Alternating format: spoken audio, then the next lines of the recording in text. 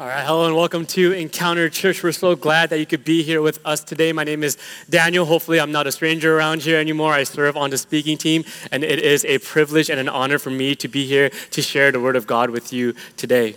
Hey, before we hop right in, I just want to hammer in on Alpha one more time. This is something that we've been looking at here at Encounter for such a long time and finally found some amazing leaders to spearhead this small group, to spearhead this project, and to really bring people that are far from God to new life in Christ. It's one of the values that we hold here at Encounter Church, and we are so excited to be able to be a part of this. If you have any questions, if you have any friends or family that have any questions about their faith and they want to explore what the resurrecting power of Christ can do for their lives, please talk to them about this opportunity. We here at Encounter are so excited to be able to host this and to have people grow closer to Christ through this. So please go ahead and spread the word about that. We would love to have you. This morning, we're kicking off a brand new series here, or mini-series called Hidden Miracles. It's basically looking at the very, very beginning of Christ's ministry and looking at the very, very end of Christ's ministry and just seeing like a compare and contrast. As most of you know, things people say at the beginning and end are kind of important. So we're going to take a look at what Christ had to deal with at the very, very front end of his ministry and the very, very back end of his ministry. It's going to be a very short series. You guys are stuck with me for 2 weeks. I'm sorry. But I think it'll be great. Today we're going to be talking about temptation. We're going to be talking about how Christ was faced with temptation and how he overcame temptation through the power of the Word of God and through the strength of the Word of God. I want to talk a little bit more about what it means for words to have power, because I feel like we've kind of experienced that as well, right? What we say have a lot of power behind it. It has a lot of influence behind it. It has a lot of consequences behind it. I learned this the hard way one day when I was hanging out with my friend, and I don't know what we were doing. I think we weren't even talking about anything, and just completely out of the blue, she said, "Oh my gosh, I feel like I'm getting so fat." Now, if you've ever been in that position that I was in, right, you know that there are about 10,000 things you could say to completely annihilate that relationship, okay? So for me, my train of thought went something along the lines of actually, I feel like I'm getting a little chubby too. I probably should exercise more, cut back on the carbs. I'm getting like a gut. I read the other day that obesity is the second leading cause of cancer after smoking. I don't want cancer, that would suck. I should probably start working out more. And in that entire train of thought, the only tidbit that I decided to share with my friend was, hey, did you know that obesity is the second leading cause of cancer in the United States? So that happened, and instead, these words were coming out of my mouth, and I was just kind of I wish I hadn't said that. I should just double down and just keep talking about it. And she was just had this sad kind of horrified expression on her face. And she's like, "Are you calling me fat? Am I going to get cancer?" And I'm just like, oh my gosh, what have I done? Words have power. They have consequences, whether we like them or not. We see this way back. We're going to see this in our text today. We're going to see this at the very, very beginning of time where God creates the heavens and the earth, and he uses it, and he does it through the power of words. In Genesis 1:1, it says, "In the beginning, God created the heavens and the earth. Now the earth was void. The Spirit of God was hovering over the waters." And it says in verse 3 that God said, "Let there be light." You see, God is all-powerful. He's almighty. This is a blank canvas, and he could do anything he wants. And the way he chooses to create his creation is through words, because his words have power. They don't just have ordinary power. They have extraordinary power. So God speaks, and he's creating the heavens, he's creating the earth, he's creating the seas, he's creating the skies, he's creating the stars in the sky. Our God is a star breather. He's creating the plants on the land, he's creating the animals, and finally, God breathes in, God speaks into the human flesh, the human being, and mankind is created, and God says, "It is good, it is good, it is good, it is good, it is good, it is very good." God's word has power. God's word has strength in our lives today. Now, part of that creation was Adam and Eve, the first man and woman, and God speaks to them. God speaks to them and says, "Look, everything in this garden is fair game, but you can't have the fruit from the tree of good and evil." Okay, that's off limits. God speaks and commands them to live a way that is in accordance to his creation and live in a way that is in accordance to how he designed it to be. And in the very next scene, you see that one of God's creation, this little snake, represents temptation, it represents doubt, it represents fear, it represents evil, it represents the enemy. It comes, it slithers along, and the first thing that he says is, did God really say that? See, God's word has power. He created the entire universe out from his words, and the devil comes, the tempter comes, he slithers along, and the first thing that he questions is what? He questions the word of God. The root of temptation, the root of evil, the root of us falling and the devil getting into our psyche, it begins by him questioning, by us questioning the word of God. So this devil, this snake comes and says, did God really say that? Are you really not supposed to eat from that tree? Or do you think that if you did, then you would become God?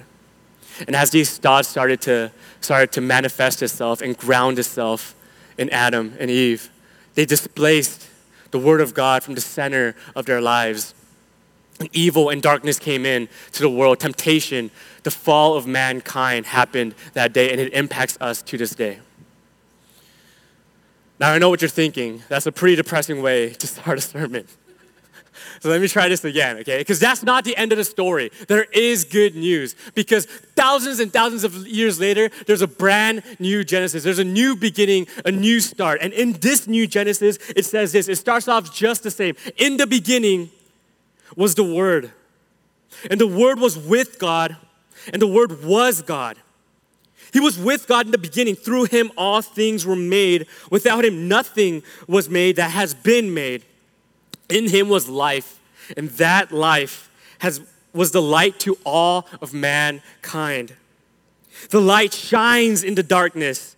And my favorite part, and the darkness has not overcome it. It's a message of grace, it's a message of peace, it's a message of truth. It's a message that it didn't end with the first Adam. It is a message that Christ came to save us from our sins and to resurrect us from the fallenness that the first Adam couldn't. Soon after these words, you see something incredible happen. Jesus, his ministry begins at the sea. He is being baptized by John the Baptist. And in this moment, at the genesis of his ministry, the skies split open and light comes down from the heavens, and the Spirit of God is speaking. He says, "This is my Son whom I love, whom I am well pleased with." If you're at church today, maybe this is what you needed to hear. The God that spoke at the very, very beginning, and the God that spoke at Jesus' start of Jesus' ministry is the God that's speaking to us today. God speaks, and his word has power. And in our text for today, it says that Jesus, still probably dripping from his baptism, it says that this happened. In Matthew 4, verse 1, it says, "Then Jesus was led by the Spirit into the wilderness to be tempted by the devil." Are you guys having some sort of deja vu here? Because I am. In the beginning, God created everything. It was good, it was good, it was very good. And then he commands, he speaks, and he says, "Do not do this." And immediately next scene, you see that the devil comes and starts to tempt Adam and Eve. Jesus, at the beginning of his ministry, sky opens up, light comes down. "This is my Son whom I love. I am pleased with him." And immediately the scene cuts to him being tempted. You can start to see that this is a redemption story. This is an act of Jesus coming back and fulfilling what the first Adam couldn't. He is the second Adam that brings grace and truth that will stand up to the temptations and free us from our temptations as well. It says here that Jesus was led by the Spirit into the wilderness to be tempted by the devil. The word that stands out to me there is the word tempted. If you have an updated version of the NIV, or if you're looking at the passage from your phone, there should be a little footnote. It says in the Greek text, the word for tested and the word for tempted are exactly the same. It is indeed the same, and the only way you could differentiate whether the word means tested or whether the word means tempted is by the broader context of the word, because God alone tests while the devil tempts.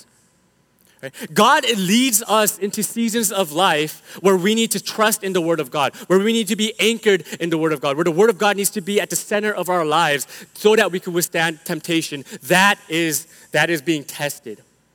Right? Temptation is the opposite. This is Satan coming at you. You don't need the word of God. You don't need Christ to be at the center of your life. You don't need the Holy Spirit going through you and in you to do great things for the kingdom. That's being tempted. I feel like we all have like a general idea of how this works, right? If you've been in school, you know, the teachers give you a test, not to harm you, but because you need to know this information is crucial to your success as you go forward in life. That's testing. This is what Jesus is doing. This is what God is doing in our lives today. He is testing us so that we draw closer to Him. In fact, if you've ever found yourself where you don't need to be in God's word, if you've ever found yourself where you don't need to have Christ at the center of your lives, stop, turn around, and repent because you are being tempted. You need to run to the Word of God to find peace, to find hope, to find solitude, to find relief from whatever temptation may be in your life. God alone tests. The devil alone tempts. It says in verse 2, after fasting for 40 days and 40 nights, Matthew wants us to know that Jesus was hungry. Okay, Matthew, thank you for the biggest understatement of the year. See, hungry is 11 o'clock a.m. if you forgot to eat breakfast. That's hungry, right?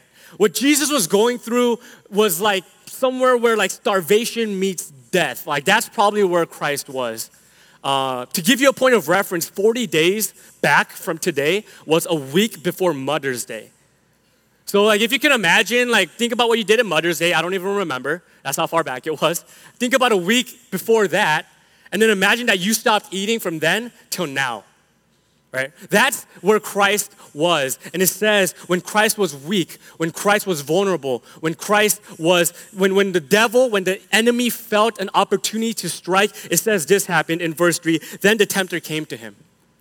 When Christ was not nourished, when he felt like he is vulnerable, that's when the devil strikes. That's when the devil strikes in our lives today. When we're weak spiritually, mentally, physically, emotionally. When we let our guards down. When Christ isn't at the center of our lives. When we don't ground our identity in the Word of God, the devil finds an opportunity to strike. The devil comes and he says to Jesus, if you are the Son of God, tell these stones to become bread. So flashback to Adam and Eve, we said that the first thing that the devil attacked, the first thing that the devil planted a seed of doubt is in the Word of God, right? And then in John 1, we said that Christ is the Word of God. Christ is the Word. In the beginning was the Word was with God, and the Word was God. Christ was the Word, and it says here, the devil says, if you are the Son of God, aka if you are the Word. From the very beginning, the devil started by tempting mankind by questioning the Word of God. He does the exact same thing to Jesus. He questions the Word of God, and he does the exact same thing today when we are tempted. The first thing that is to go is the devil targeting our trust and our faith in the Word of God. So he goes to Jesus. He says, if you're the Son of God, tell these stones to become bread. But Jesus, he's not Adam. He's not the first Adam. He's not Eve. He's not you or me. He stands strong in his faith. How does he stand strong in the face of temptation? It says in verse 4, Jesus answered, it is written. Friends, it is written. When he is weak, when he is vulnerable, Jesus is prime target for the devil's schemes. Christ doesn't do anything fancy. He doesn't show up and do all of the amazing things that he did during his ministry. What does he do? He falls back on the Word of God. When push comes to a shove and the devil is coming at him and he's being tempted, the first question that Christ asks is, what does the Word of God have to say about that? It says, Jesus answered, it is written, man shall not live on bread alone, but on every word that comes from the mouth of God. I feel like a broken record here. See, the first thing that Christ touches upon is the Word of God. The Bible has a tendency to be repetitive when it wants to get a point across. The Bible has a tendency to be repetitive when it wants you to know that the Word of God is our key, is the secret for us to overcoming our temptations. It worked for Jesus, and through him overcoming his temptation, it has the power for us to overcome our temptations as well. But the devil is persistent. The devil is a punk. He comes back over and over again. It says in verse 5, Then the devil took him to the holy city and had him stand on the highest point of the temple. If you are the Son of God, again, he's questioning the word of God. If you are the Son of God, he said, throw yourself down. For what? For it is written. Did you catch that? Did you catch that? The devil is now using the word of God against Jesus.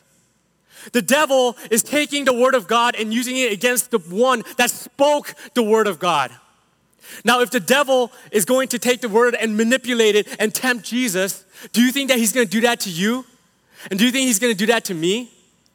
Right? The devil is smart. He's sneaky. He finds these opportunities and he uses the very power that we ground our lives in against us. And he does it against Jesus. He says this. He says, for it is written, he will command his angels concerning you, and they will lift you up in their hands so that you will not strike your foot against a stone. Sounds pretty good, right?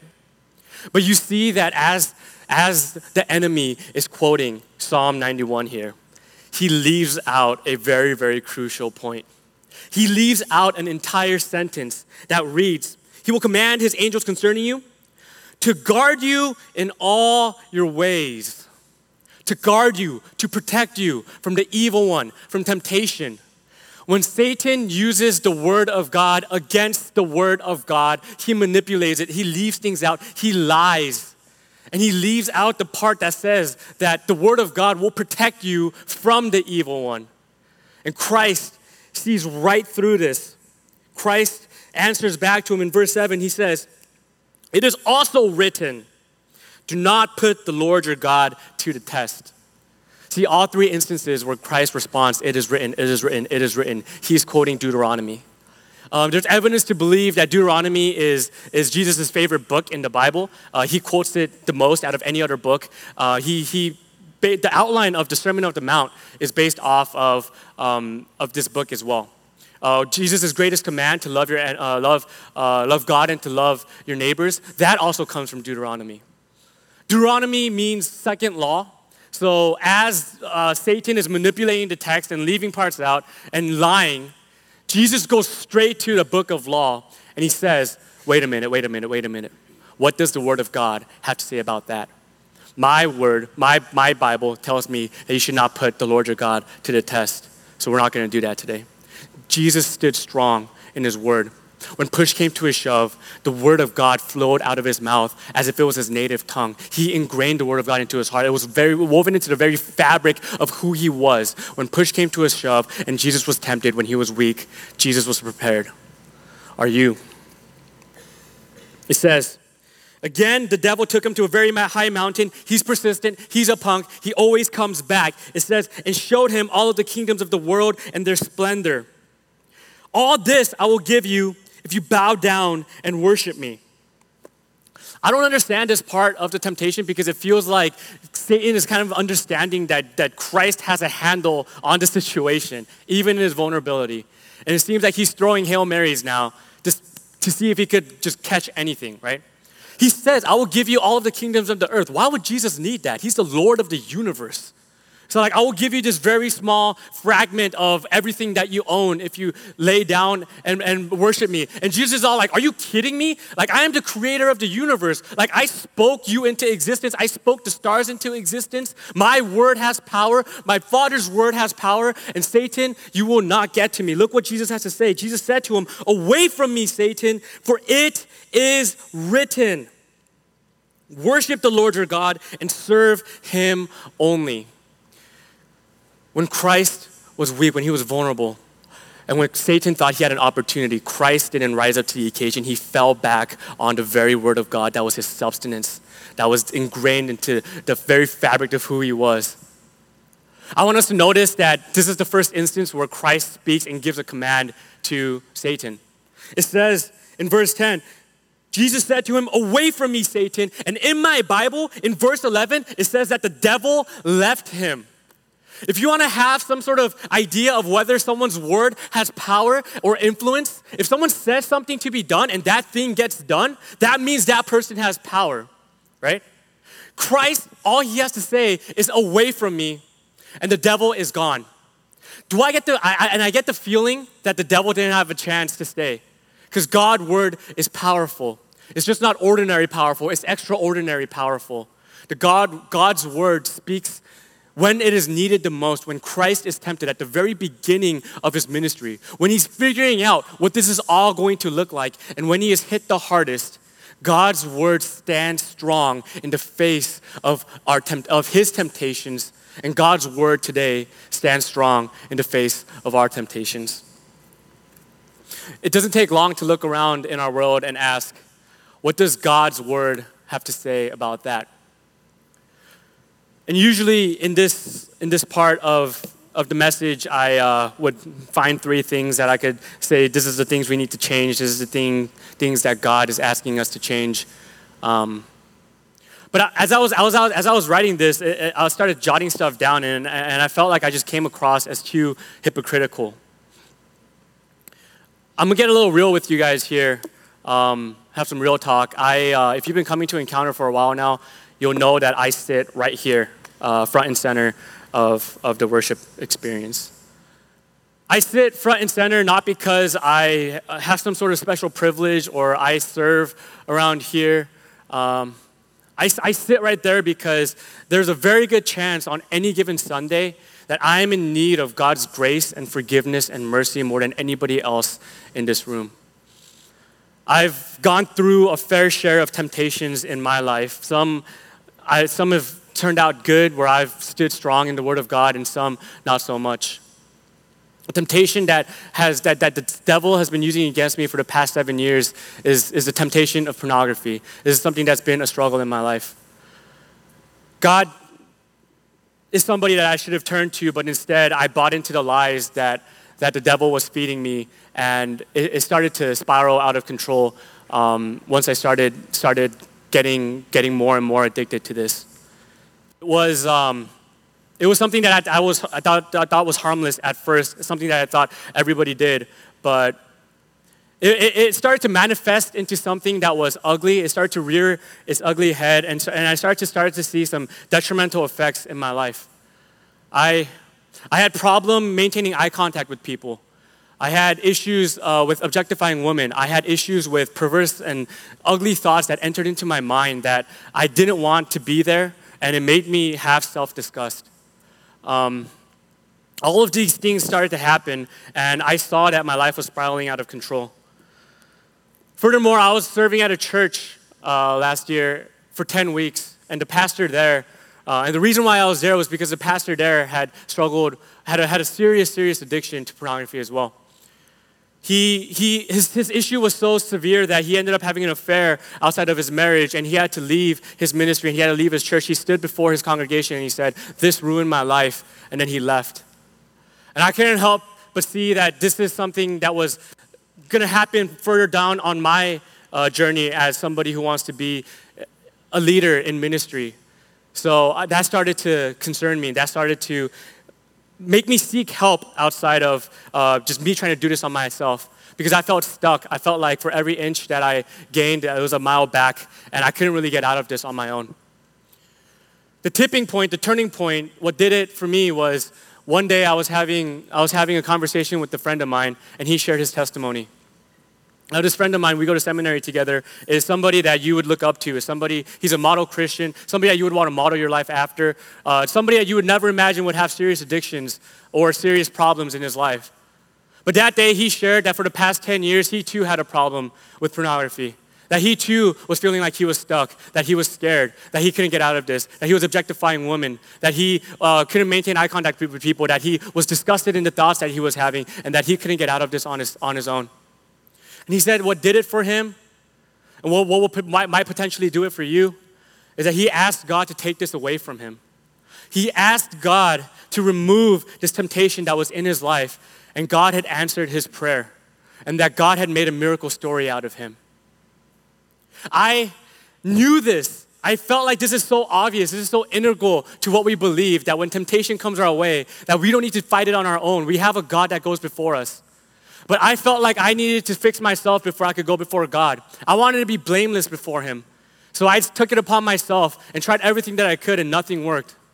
It was a hard and difficult journey. And only when I humbled myself before Christ, only when I asked the Spirit to take away this demon inside of me, was God able to free me from what I was struggling with.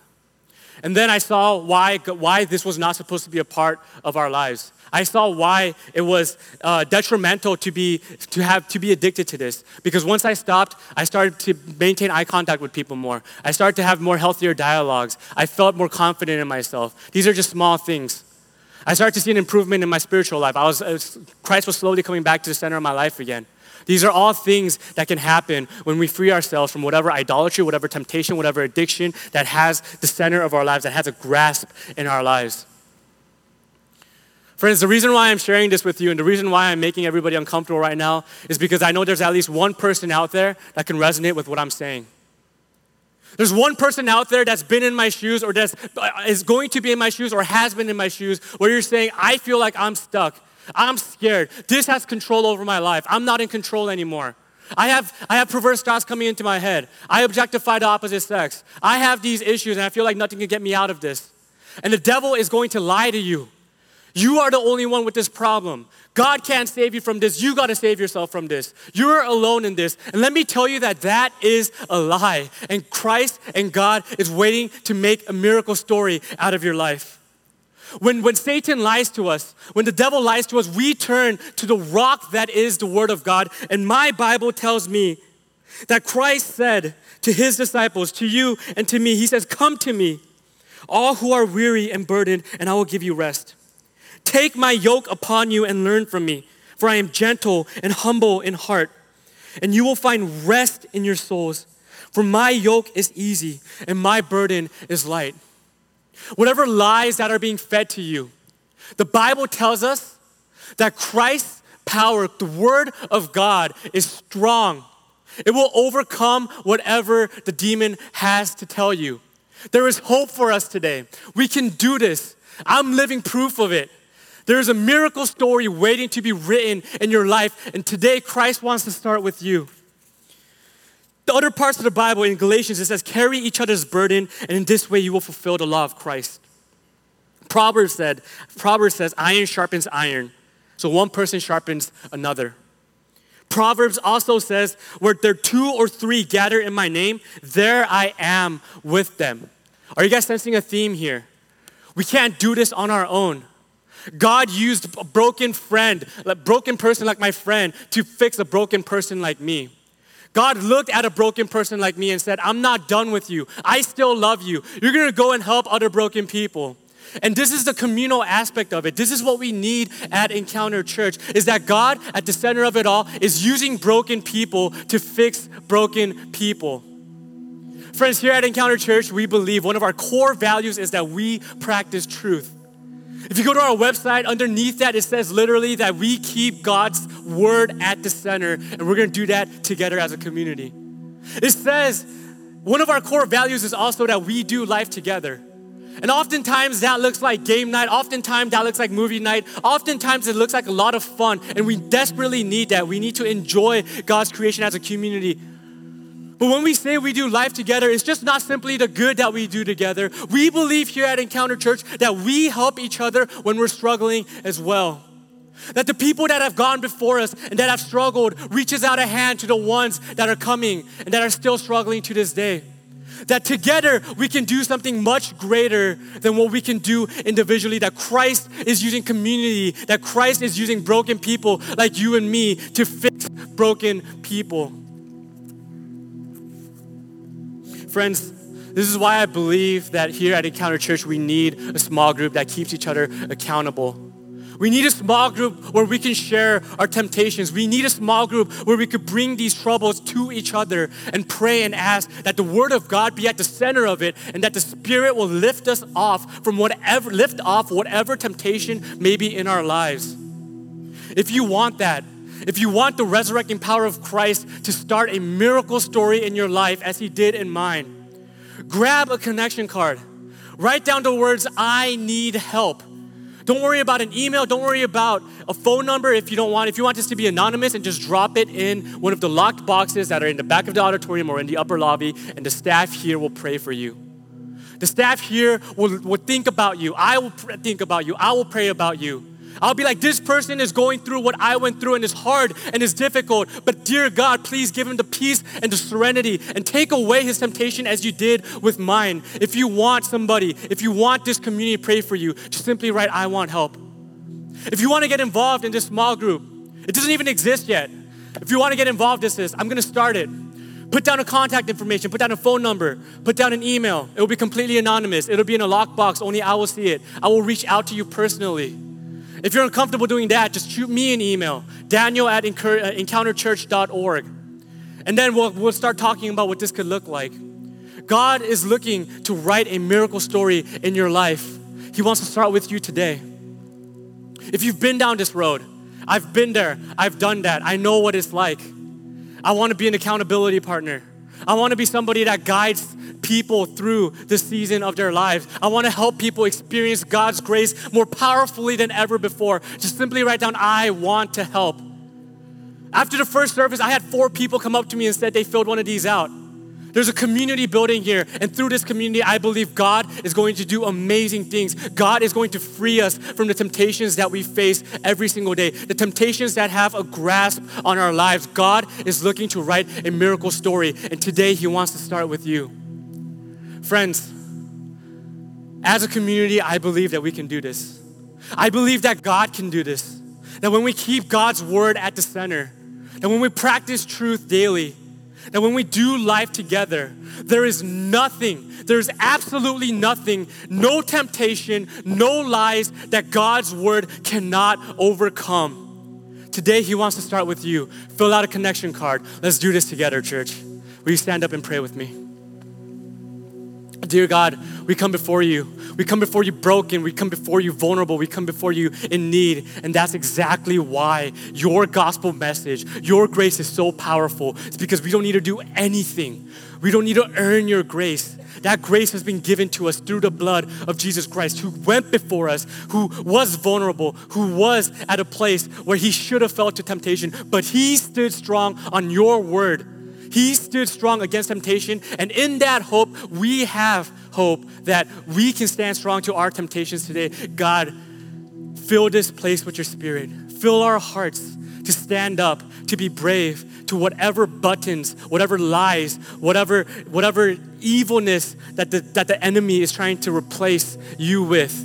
Lord, give us peace and serenity, that your word will stand strong through it all, that we may be free from our temptation, that we may be able to bask in your glory and live with you forevermore. In Jesus' name I pray, amen.